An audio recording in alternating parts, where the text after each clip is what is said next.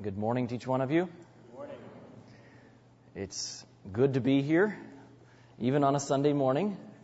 This is still the day that the Lord has made, amen? So we will be glad and rejoice in it. And so I'm glad to be here. I'm sorry I couldn't be here all weekend with you. I had other responsibilities already, but it's been a good weekend, especially since my sister Amy's been here visiting me this weekend. So I'm just glad that we can spend these last few minutes in studying God's Word together. Amen. And, I was thinking about this final meeting. I'm glad each one of you are here. It's sort of, you get the faithful and true. He that endures to the end, the same shall be saved, right? And so you get those who are maybe really serious, or at least have the schedule flexibility to be here. But I'm just glad that we can spend this time together. There's not much more important than taking a few minutes, the last hour perhaps, and thinking particularly about what we're going to do with what we've learned this weekend. As a church, as Christian young people, as Adventist young people, we have a lot of knowledge. We have a lot of information we place in our mind, right? But sometimes we don't translate all that into changes in our lives. And that's really what's most important as we leave here this weekend. What are we going to do? How is God going to change our lives so that we're different people from the time we've spent studying His Word together? I was thinking about the importance of making this kind of a decision. And I was remembering the story of Dwight Moody. You've probably heard of the evangelist Dwight Moody, right? Right here in Chicago, he was pastoring a church, and he was used by God many times to make powerful appeals and to ask people to make decisions. In fact, it was his habit, it was his practice to, every time he preached, make an appeal and ask people to make a decision to follow God and to give their lives to Him. And one night, he tells a story about one night he was preaching a prayer meeting, a midweek service in his church. And he decided, I always make an appeal. I always ask people to make decisions. Tonight, I'll just give them a break, I'll send them home without making this specific appeal. And so he concluded with a prayer or song. I'm not sure exactly how, but he sent his church members home and went home himself, went to bed with his family. And in the middle of the night, there was a knock at his door. He was awakened with a start. And he ran to the door to see who was pounding on the door. And when he opened the door, nobody was there. But the street was full of people that were running and screaming. And he looked down the street, and just a few blocks away was a wall of fire coming towards him. And Pastor Moody had enough time to grab his kids, his wife, with the clothes they had on their backs. They left the house and joined the crowd running from the flames. And that night, 1/3 of the city of Chicago burned to the ground. 90,000 people lost their homes. Hundreds of people died, and many of them were Pastor Moody's own church members. And he said, I will never forgive myself for not making an appeal. I didn't realize that was the last opportunity that some of my church members would have. We're living in serious times, aren't we? I remember I was in Romania, and my students and I were preaching evangelistic series, and I was one night there was we made a card call. You're familiar with that, right? Where they fill out a card, and the three general options usually are something like this: I've never given my life to Jesus before, but I would like to do so now, accept Him as my Savior from sin. You can check that box if you would so desire. And then the second option is something like, I once knew Jesus as my Savior, but I've wandered away. And I want to return to Him. I want to rededicate my life to Him. And the third option is something like, I am a Christian. Jesus is my Savior, but today I want to reconcentrate and rededicate my life more completely to Him. And so that call was made that night, and decisions were made, the cards were collected, and the next night, two of my students were setting up for the meetings, and they asked, where's the lady that always sits right there? She's usually here early. Where is she? And one of the church members said, didn't you hear? And they said, no, what were we supposed to hear? And they said, well, last night she went home from the meeting, and she went to bed as normal, but she never woke up. She died in her sleep. So what do you think my students did? They went looking for those cards. And they looked through the cards until they found her card. And there they found her name. And they wanted to see which of those boxes she had checked. And they found that she had checked the box that said, I've never accepted Jesus as my Savior from sin, but I'd like to do so now. You think they were happy? Amen. God is good. Today is the day of salvation. Amen. And so I'm just glad that we can come together for these few minutes and consider again the Word of God, and especially consider the decision we're going to make as we leave here today. Let's bow our heads for prayer. Father in heaven, our hearts have been warmed this weekend as we've heard from your Word. Lord, we want to be a generation of youth for Christ. We want to be the Davids, the Stephens, the Pauls, the Esthers of our generation. We want to see you coming in the clouds. We want to be all that you would have us to be as your young people. So today, Father, I just want to pray that in our final minutes here together, that you would send your Spirit. Lord, there's nothing that human lips and human words can do. But as we open your word, we pray that the Spirit might touch our hearts, that he might speak to us, that we might hear his voice and recognize it and follow it. We thank you in Jesus' name. Amen.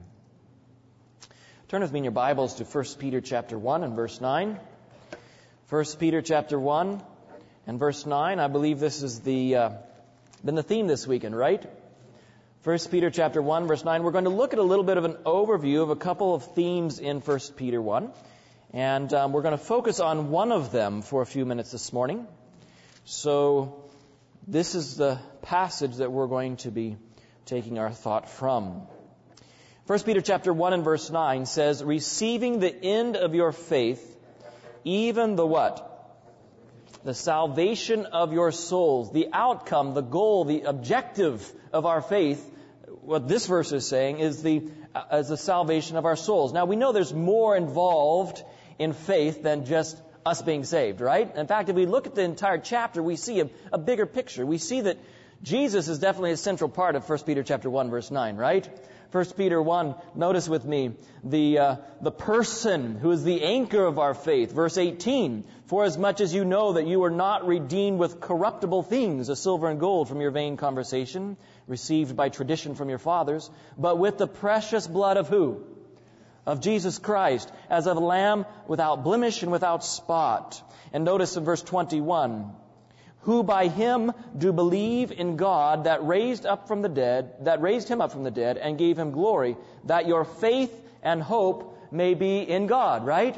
So Jesus is the center of our faith, and Jesus is the center of 1 Peter chapter 1. I want to make that very clear first of all. Jesus is the center of our faith, and he's the center of 1 Peter chapter 1. We find also in the next few verses, though, we find a reasonable, rational, concrete reason to have this kind of faith. Beginning in verse 23, being born again, not of corruptible seed, but of incorruptible, by what? By the Word of God. You see, the Bible is central to our faith. Faith cometh by hearing, and hearing by the Word of God. And so here, Peter is saying, being born again by the Word of God. That's the modality by which we are converted, and we are saved. And notice he continues, he says, the Word of God lives and abides forever. For all flesh is as grass, and all the glory of man as the flower of grass. The grass that withereth, and the flower thereof falleth away. But the word of the Lord endureth forever. Amen? The Word of God is eternal. It's everlasting. It's something we can count on. It's tested. It's tried. It's true. And so we have a firm foundation for our faith. But this morning I want to look particularly at a verse early in chapter 1, which talks about the testing or the proving, the trying of our faith. Look with me back in 1 Peter chapter 1, and we're going to be looking at verses 5 through 7. He's talking about those who have been begotten to a lively hope by the resurrection of Jesus Christ. It says, who are kept by the power of God through faith unto salvation, ready to be revealed in the last time. I'd like to think we're living in the last days, amen? And I would like to think that the Esthers, the Stephens, the Pauls, the Davids of the last generation are going to reveal the salvation of God in a fuller and more complete way a demonstration of the power of God to save to the uttermost all who come unto God by Him.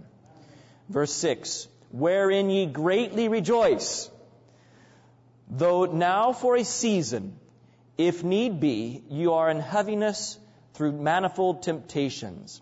The title of our study this morning, I've chosen these 3 words from verse 6. If need be. If need be. It's a positive verse. It says, wherein we greatly rejoice, right?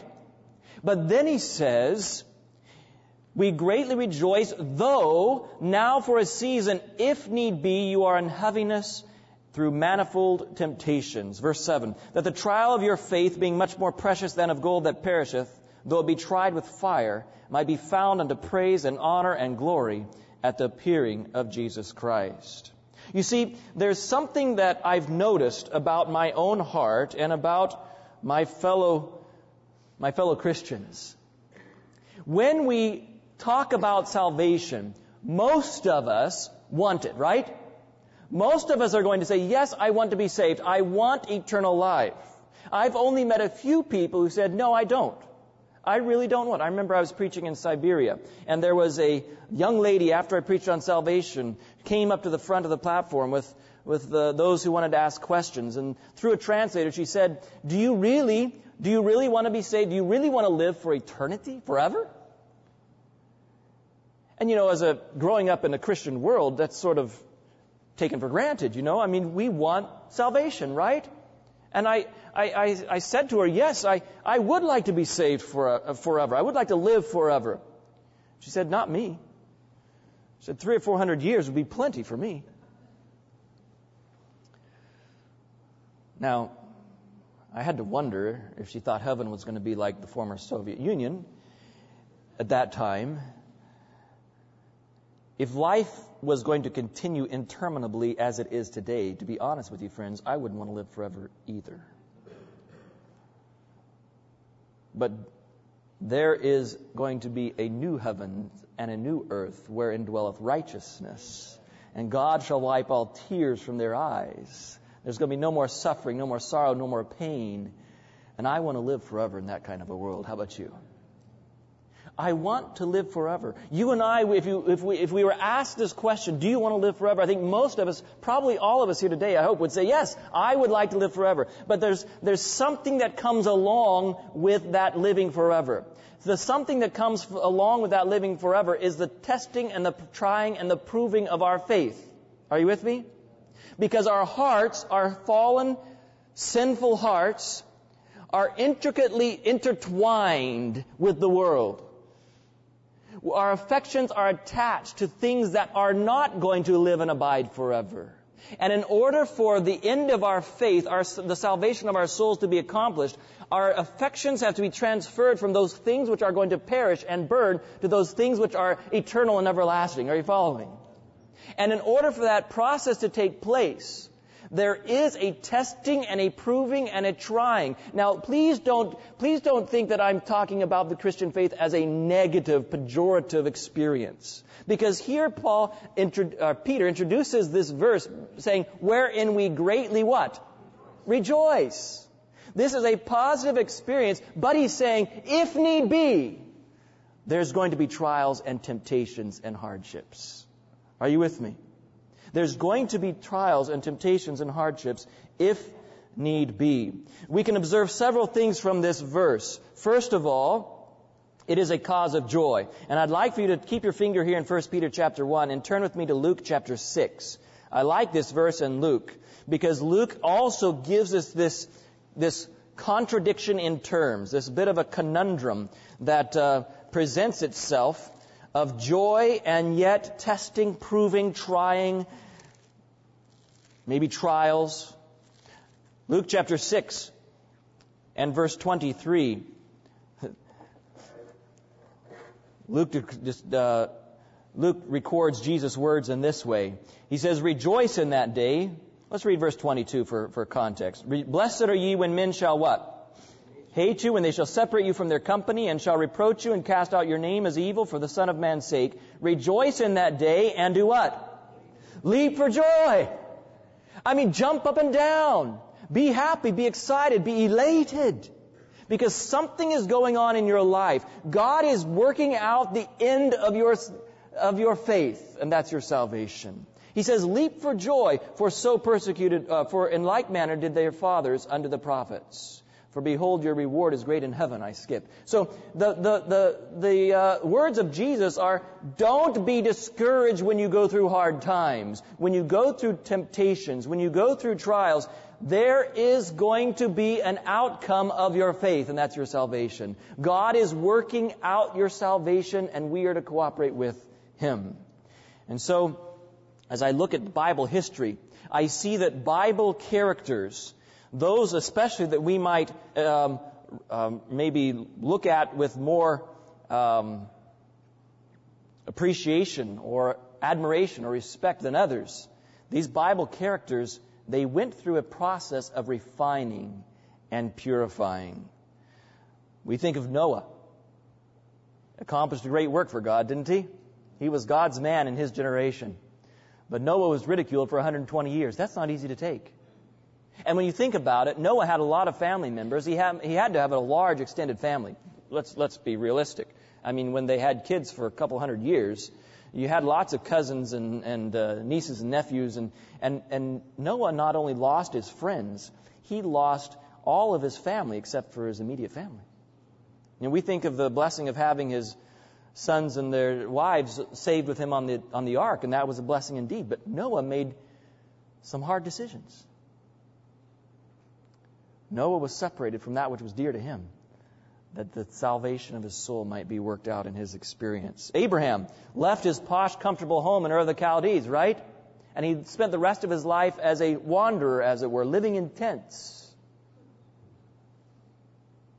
Even his closest companions didn't understand the decisions Abraham made. Sarah could not comprehend the faith and the choices that Abraham made. Joseph was sold into slavery and then imprisoned for doing the right thing. Moses forsook the wealth and pleasures of Egypt, spent 40 years tending sheep in the wilderness. How would you like that for a preparation? And then he spent 40 years tending people in the wilderness, which was probably worse. If need be, God gives you the experiences you need in order to be saved. David was hunted like an animal by King Saul. But where would all of the Psalms be if he hadn't had the experiences of suffering? Daniel, just think of Daniel. I mean, we admire Daniel, right? We appreciate what he stood for, and we want to dare to be a Daniel. But Daniel lost his family. Probably watched them being killed by Babylonian soldiers. Daniel became a eunuch, not by choice. Daniel was carried off to a captive enemy country. If need be, God will do this type of thing that we might be saved. He did it for them. He'll do it for us. Paul was struck blind on the road to Damascus, suffering an infirmity for the rest of his life. He called it a thorn in the flesh, right? But he recognized that this infirmity was given by God as a gift that he might be saved, if need be. Jesus himself, we read in Hebrews chapter 5 and verse 8, though he were a son, yet learned he obedience through the things which he, what? Suffered. Jesus himself, the God of the universe, came down to this earth and he suffered. Not for his salvation, but for our salvation. You see, my friends, there's something about our generation. We want this instant gratification. We're the microwave drive-through window generation, right? We want it now, and we want salvation now. And we think when we come to Jesus and we make a decision, I want to be saved, we should just be saved. That's just the way it should work. And yes, we do. And when we accept Jesus, praise God, we have peace with God through our Lord Jesus Christ. Amen? We can today go home knowing we have the gift of salvation and assurance in Jesus Christ. Not because of who we are, but because of who He is. being confident of this very thing, that he who has begun a good work in you will complete it, will perform it until the day of Jesus Christ, right? We can have confidence in Jesus, but there's something that Jesus is going to do in the process of saving our souls, the end of our faith. He's going to separate us from those sins that would make us unhappy in heaven. He's going to transform our characters. He's going to refine the love, the unselfish agape love, which he only possesses in our own lives, so that we can live like Jesus lived and be like Jesus and love like Jesus. And that doesn't happen just overnight. That doesn't happen without some difficult experiences. That's the bottom line. And what Peter is here saying in 1 Peter chapter 1 and verse 6, we rejoice in these sufferings because they are necessary for our salvation. That phrase, if need be, tells me one thing. God does not afflict without a purpose. He only allows those things to come into our lives which are necessary for us, if need be. Right? And so when we come to Jesus, too often we're thinking, okay, now I'm going to live this dignified life. I'm now a Christian. Now I'm going to live a life without the suffering and the trials and the heartaches. And that's not always the way it happens. In fact, I would propose to you that if we're wanting to be saved in that way, we're wanting to be saved in a way that Daniel wasn't saved, and Noah wasn't saved, and Moses wasn't saved, and even Jesus didn't have his own character perfected. We want to be saved sitting in an easy chair with our remote still in our hands. A comfortable experience, dignified experience. And God chooses other ways. God chooses other ways. I want to turn with me in your Bibles now to the book of John. What's our title this morning? If need be. And I want you to see something here which I only recently saw. John chapter 9. And we're going to begin with the first verse. John chapter 9 and verse 1. Jesus is passing by out of the temple. And it says, as Jesus passed by, he saw a man which was blind from his birth. And his disciples asked him, saying, Master, who sinned, this man or his parents? Verse 3, Jesus answered, neither hath this man sinned nor his parents, but that the works of God should be manifest in him. Now you remember the story, right? After this verse, keep this verse in your mind. Neither man sinned, but that the works of God should be manifest in him. Okay, keep that in mind. And just recall what happened next. Jesus then makes a natural remedy and puts clay and spit on his eyes, tells him to go wash in the pool of Siloam. The man makes it somehow down to the pool of Siloam and comes back seeing. The first time he has seen in his life. Can you imagine that experience? I mean,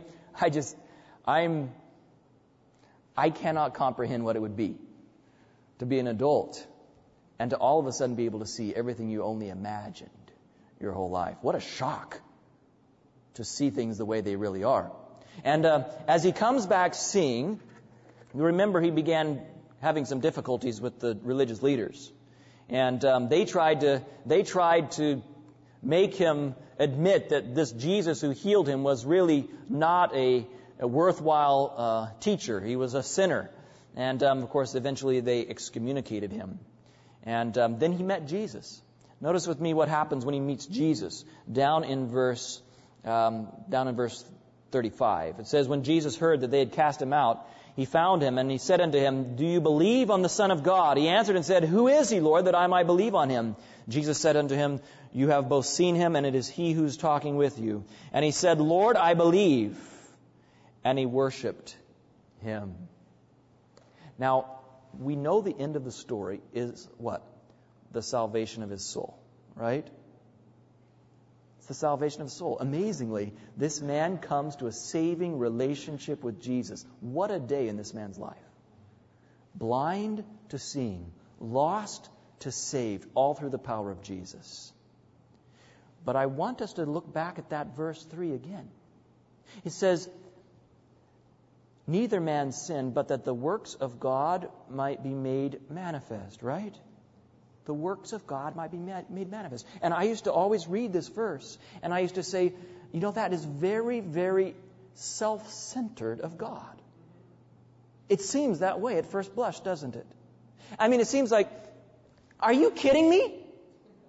Jesus is saying that this man was born blind so that some 30 years later, or however many years later, Jesus could just come along, sauntering out of the temple, and heal him?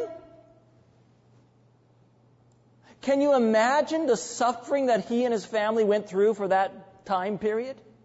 Can you imagine what it was to have a son who needed to be kept from running into things, running into the fire, had to be watched all the time? Finally, when he could just be trusted to sit still, could be placed beside the temple to beg, and that would be his life existence for the rest of his life? What a miserable life. That's just so that Jesus could come along and heal him? I never could understand that. Why would God create a person, allow a person to be born blind? We know that ultimately suffering comes from the devil, but God allowed it, that the works of God might be made manifest. Why would God allow a man to be born blind just so he could come along and heal him? It doesn't make sense to me. Until I compared this verse with John chapter 6. Look with me in John chapter 6 and it's 27, I believe. Verse 29. John chapter 6 and verse 29 was the key that unlocked this story of the blind man. John chapter 6 and verse 29, Jesus answered and said unto them, This is the work of God, that ye might believe on him whom he hath sent. What is the work of God? To believe on him, he whom he has sent. The work of God is not the healing of the blind. The work of God is the salvation of the soul. Are you with me? In other words, what Jesus was saying there in John chapter 9, this man was not born blind so that I could come along and work a miracle and impress people. This man was born blind because in the wisdom of heaven, God knew that the best way for the outcome of his faith to be accomplished, the salvation of his soul, the best way to get him from point A to B to the point where he would believe on Jesus Christ, as we read in the end of John chapter 9, the best way for him to be saved was for him to be born blind. And that is amazing. The Bible here is teaching us that if need be, people will be born blind to save their souls. Is God good or what? Oh, but we don't like that kind of gospel. We want to be saved with all of our faculties. The work of God is not the healing of the blind. The work of God is the salvation of the soul. Are you with me? In other words, what Jesus was saying there in John chapter 9, this man was not born blind so that I could come along and work a miracle and impress people. This man was born blind because in the wisdom of heaven, God knew that the best way for the outcome of his faith to be accomplished, the salvation of his soul, the best way to get him from point A to B to the point where he would believe on Jesus Christ, as we read in the end of John chapter 9, the best way for him to be saved was for him to be born blind. And that is amazing. The Bible here is teaching us that if need be, people will be born blind to save their souls. Is God good or what? Oh, but we don't like that kind of gospel. We want to be saved with all of our faculties, with all of our comfort, with all... You're with me, right? You understand. Our natural heart cries for a salvation that is easy. And God says, I know the best way to save you. Are you willing to trust me? If need be, I will bring hardships into your life. If need be, I will bring health problems into your life. If need be, I will allow the enemy of souls to afflict you with temptation and trials. If need be, you will lose your friends like others who have been faithful have lost their friends. If need be, but it's all only if necessary for the salvation of your soul. If need be. Turn with me to 2 Kings chapter 5. I like this story because it illustrates the truth. The truth that there's really only one way that we can be saved. I want to share with you right now from the Pen of Inspiration. This is from Testimonies, Volume 2, page 445. She says, I have stated before that from what was shown me, but a small number of those now professing to believe the truth would eventually be saved. Isn't that sad? She says, I've been shown that a small number, it sounds like a fairly small proportion or a fraction of those who today profess to believe the truth will be saved. I think we should listen to the rest of the things she has to say, right? Because I don't want to be among those who are professing but not saved, lost in the end. A small number of those now professing to believe the truth would eventually be saved, not because they could not be saved, but because they would not be saved in God's own appointed way. You see, we want to be saved. We want the end of our faith, which is salvation of our souls. But sometimes we don't want to be saved the way God chooses to save us. Would not be saved in God's own appointed way. You remember the story of Naaman, don't you? 2 Kings chapter 5. He was a what? He was a leper. A leper was not only an outcast of society, he was doomed to die. I mean, it was a fatal illness, and it was a miserable way to die. We don't need to go into all the graphic details of how the flesh rots and the nerves stop working and you burn yourself and cut yourself and gangrenous and infections. And it was a terrible way to die. Terrible way to die.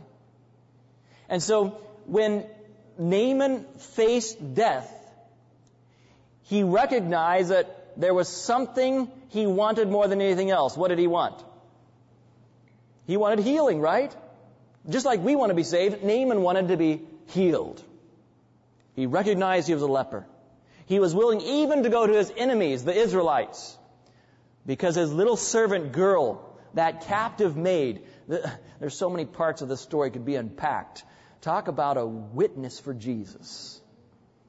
Talk about agape love, doing good to those who persecute you. This little girl said, oh, I wish he were in my country. There's a prophet there that could heal him. There's a God in Israel that can save people, my friends. And this little girl wasn't afraid to tell about that God. And so Naaman ends up, we'll pick up the story in verse 9. The Bible says, so Naaman came with his horses and with his chariot and stood at the door of the house of Elisha. Now imagine this.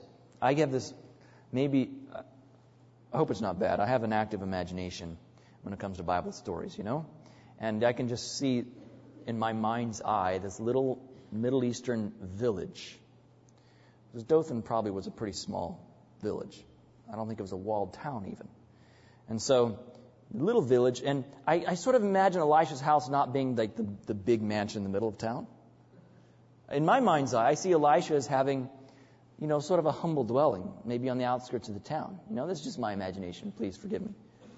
But Naaman comes, and Naaman is one of the most important people in one of the most important countries in the world at the time. I mean, he was the favorite of the king of Syria. And he was very powerful. What he said happened. And he came with his whole entourage in some sort of modern, if it helps you to think about what it would be like today. You know, it's sort of like maybe, you know, the Secretary of State with all the bodyguards and the, you know, black limousines and SUVs pulling up at my mobile home. You know, something like that. You see this picture in your mind? He's this important man. He shows up at the door of Elisha, and the Bible says he stood with his horses and his chariot. That's the picture I get. He's an important person. Now, Naaman has some preconceptions about how God is going to heal him. He divulges them a little later. He says, I think the prophet of God, he's going to be so amazed that someone as powerful as me has come to his house. He's going to come out with eyes big like saucers. He's going to thank me for my amazing, generous gifts. And then he's going to say some abracadabra words. And I'm going to then be healed. That's what Naaman expected. Am I telling the truth? Isn't that what the Bible says, basically? Not the abracadabra part, but the rest. Naaman was expecting some sort of a dignified, impressive healing service. Right? And instead, Elisha does not even bother to open his front door.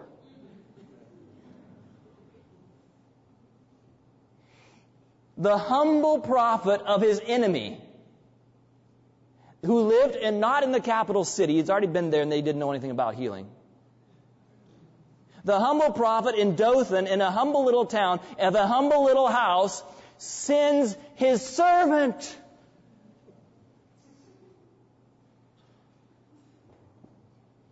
And it only got worse from there. He sent his servant with a message that said this: go down to that smelly Jordan River. Now we think of rivers like, the St. Joseph River, big current flowing along. This is the Middle East, guys. The Jordan River, you can almost step across. I mean, it's not a huge fresh stream. There's lots of animals around it. And he had a point when he was saying, wash in that. Go down to the Jordan River and dip 7 times and you're going to be clean. The Bible tells us what happens. In verse 11. But Naaman was wroth, or angry, and went away, saying, behold, I thought he will surely come out to me and stand and call on the name of the Lord his God and strike his hand over the place and recover the leper. Are not Abana and Pharpar, rivers of Damascus, better than all the waters of Israel? May I not wash in them and be clean? So he turned and went away in a rage. Oh, we think, well, that was pretty stupid. But friends, it's the same thing we do. We say we want to be saved. But when the answer comes and God begins to save us in his own appointed way, we typically recoil and hoard, say, no, God, that's not what I meant. I didn't want suffering. I didn't want to lose my friends. I didn't want humiliation. I didn't want trials. I didn't want those things. I wanted to be saved. And we talk about the alternatives. And let me tell you, Christianity has invented many alternatives to God's own appointed way. There are many alternative rivers and alternative methods purported to be able to bring cleansing and healing. Some of them are a lot more flattering to our egos, a lot more dignified. Some of them propose that sin isn't really something we have to be saved from at all. Leprosy is normal. There's lots of counterfeit healings for the soul. But how many ways did God give Naaman to choose from? One appointed way. You remember the story. He had some wise servants. That's why I think Naaman was a great man. He surrounded himself by people who had their heads on straight, right?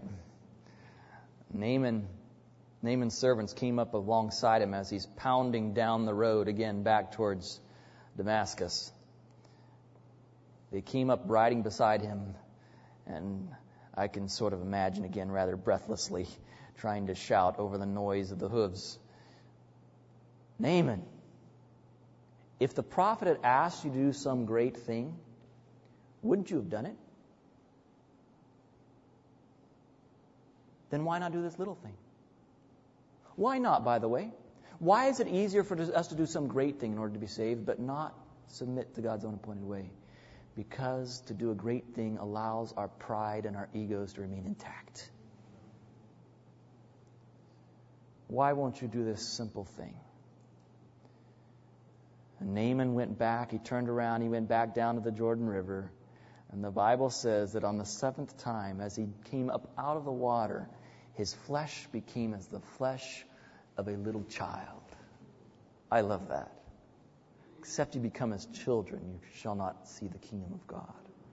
And Naaman experienced both cleansing of the body, and as he then came to trust in the Savior, the God of Israel, he experienced cleansing of the soul.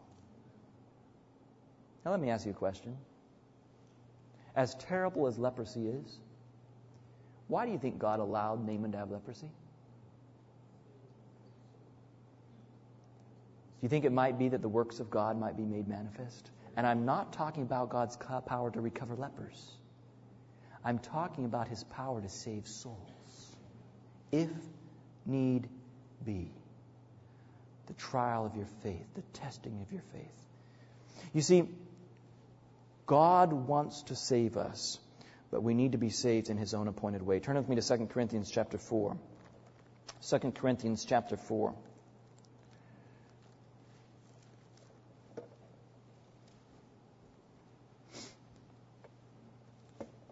Now it's important that as we read these verses in 2 Corinthians chapter 4, it's important that we remember who is writing them. The Apostle Paul, he alludes a little bit to his past experience in the earlier verses in chapter 4. He says, in verse 8, we are troubled on every side, yet not distressed. We are perplexed, but not in despair. Persecuted, but not forsaken. Cast down, but not destroyed. Always bearing about in the body the dying of the Lord Jesus, that the life also of Jesus might be made manifest in our body. So this is the Apostle Paul. This is the one who 5 times was beaten with 39 stripes. Do you understand why they beat 39? It was commonly believed that 40 stripes would kill a man. They would take, not to be graphic again, but they would take leather with glass embedded in it, and each stripe would take a strip of skin off your back, and 39 stripes doesn't leave much skin left. And so 39 times that whip would come down and the meat would be tenderized. 5 times the Apostle Paul experienced that. Not only was he receiving stripes, he was imprisoned so many times, he says it was basically countless times. He was 3 times beaten with rods. He was stoned and left for dead. He was 3 times shipwrecked. He was in weariness, hunger, cold without proper clothes, rejection by his own countrymen, opposition from his own Christian brethren. And he says in verse 17, for our light affliction. Lord, have mercy on those of us who complain.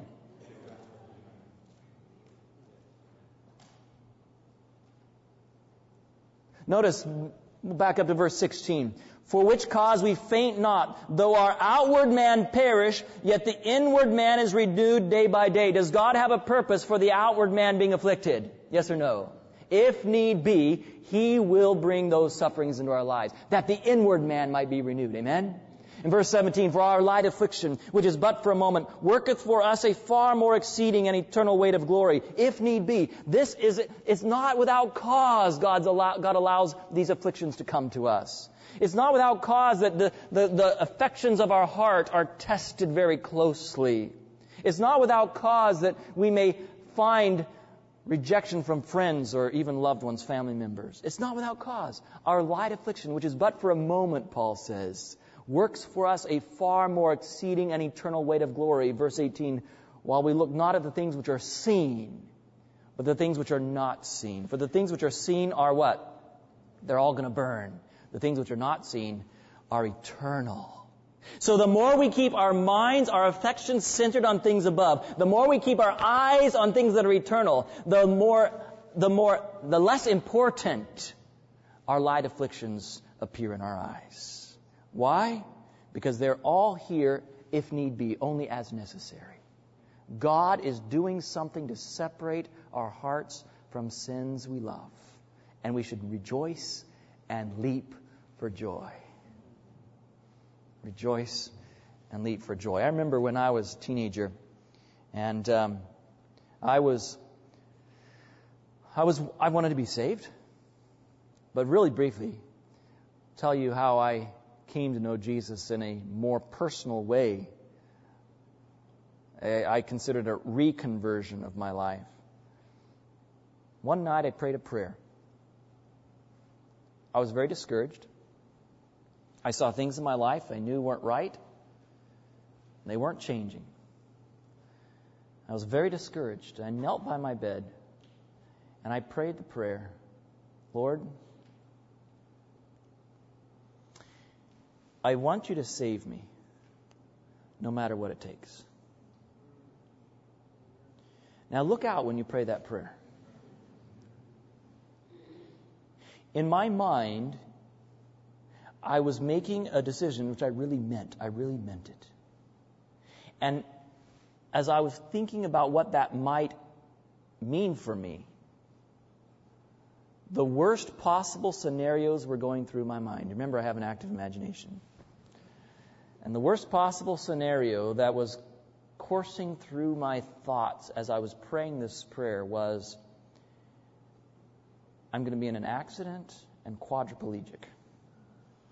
You know, I was a very active, physical person, and to me, in my mind, the worst thing could happen was I'm paralyzed from the neck down. And I was praying. In my mind, as I prayed that prayer, I was praying, Lord, if I need to be paralyzed and quadriplegic the rest of my miserable life, let it happen that I might be saved. Now you can see that I'm not quadriplegic. God did something much worse. And I don't want to I'm not here to in any way glorify my own experience I can't even describe exactly what God did. But as I was praying that prayer, I was serious and I meant it. Something began happening in that room. Like the more I prayed that night, the more it seemed as though there was no hope for me. It was like the presence of God was just being withdrawn, and it was too late. Have you ever prayed and your prayers just won't go anywhere? They just bounce off the ceiling, and you know they're not being heard, or you feel they're not being heard. And that night,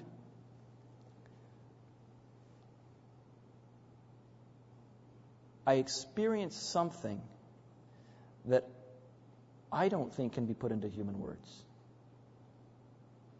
I believe that I tasted a little bit of what God's wrath against sin is. When God separates hope from the sinner, we call it the second death. It's what Jesus died on the Calvary. It was so intense, it broke his heart. He died. I have never experienced a more horrible, horrible time in my life. I did not sleep. I don't think I slept a second that night.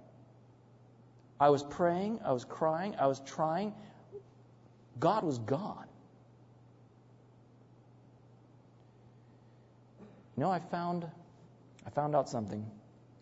I found out that the only way I found any relief from this incredible burden was when I was reading the Word of God. And that gave me a little clue.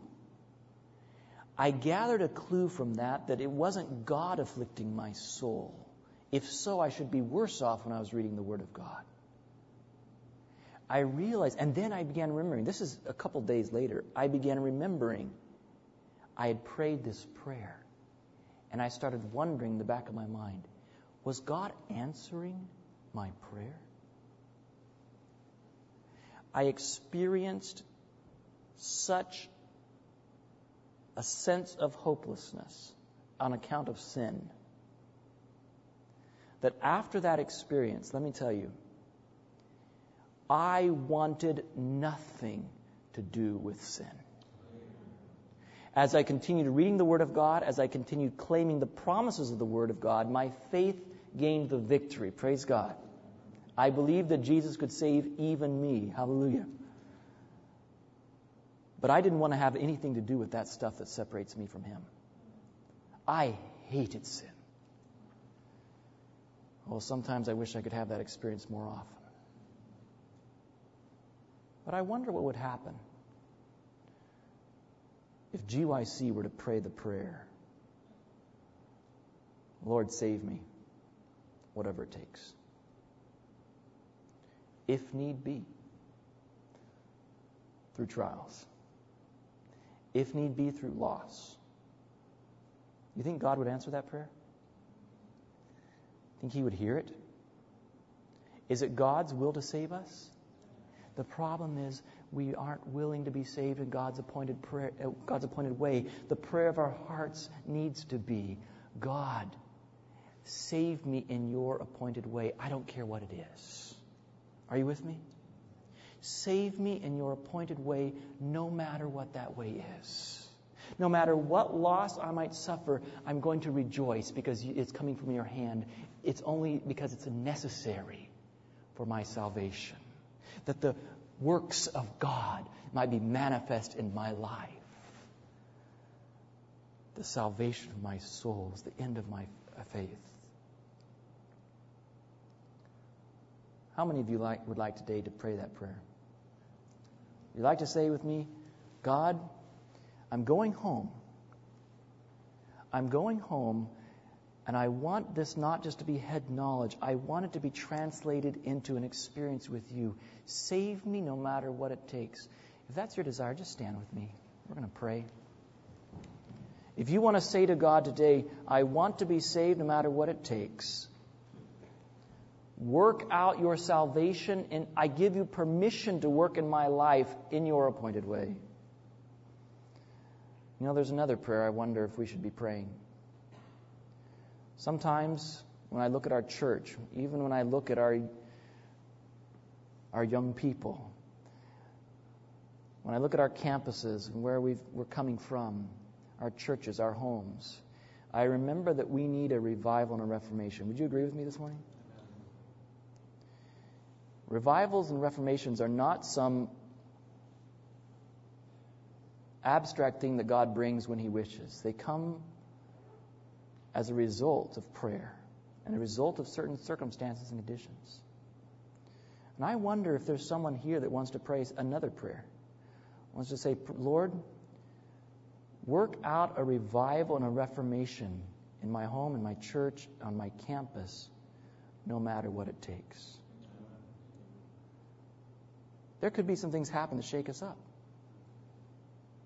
But we can rejoice even in those. Because it's that the works of God might be made manifest.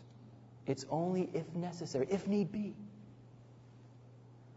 But are we willing to be that bold? Are we willing to say, God, I give you permission to work in my life, that which I need to be saved, and to work in my home, in my community, in my church, in my school, on this campus, that which is necessary for revival? Are we willing to say that? Is that your desire today? Let's pray. Father in heaven, if need be, you will bring suffering and hardship and trials, things we don't always recognize and understand, because this is your appointed way in separating us from the sins we love. Oh, Father, we want our affections to be set on things above, not on things on this earth. We want to see the end of our faith, even the salvation of our souls. But Lord, help us to keep our eyes on Jesus and to remember that if need be, He will bring the trial of our faith to purify us and help us to rejoice in whatever He brings. Father, you've seen the hearts, you've seen the hands, you've seen those who have stood today and have said, we want to give you permission to work in our own lives, no matter what it takes. Lord, help us to be such quick learners and such willing learners. It doesn't take such drastic methods. Lord, you've also seen the prayers of the hearts of those here this morning who are saying, Lord, we're going to pray. We're going to begin praying for revival and reformation in our campus, in our home, in our churches. We're going to pray for it. We're going to give you permission to allow even difficult times to come if that's the way that the works of God might be manifest in our school, in our community. Oh, Father, these are not trifling words we are praying today. These are serious words. These are serious decisions. We give you permission to save us, not in the way that we would choose to be saved, but in the way that you choose to save us. We give you permission to work in our lives in such a way that we may be separated from those things which are not heavenly material. We ask that along the way we might have the peace of God in our hearts, the joy of God in our souls, that we might be leaping and rejoicing for joy that we've been counted worthy to suffer for Jesus' sake. Lord, there are those today who are praying this prayer who may have friends turn against them. Strengthen their hands, strengthen their hearts. There are those praying this prayer today who may suffer tragedy or loss. Help them to see that it's only in love you allow, if need be, these things to take place in their lives. Lord, help us to go back, determined to be surrendered to you, no matter what you choose to do and how you choose to work in our lives, that we might be saved in your appointed way and be the instruments of blessing others as well. We ask this in Jesus' name. Amen.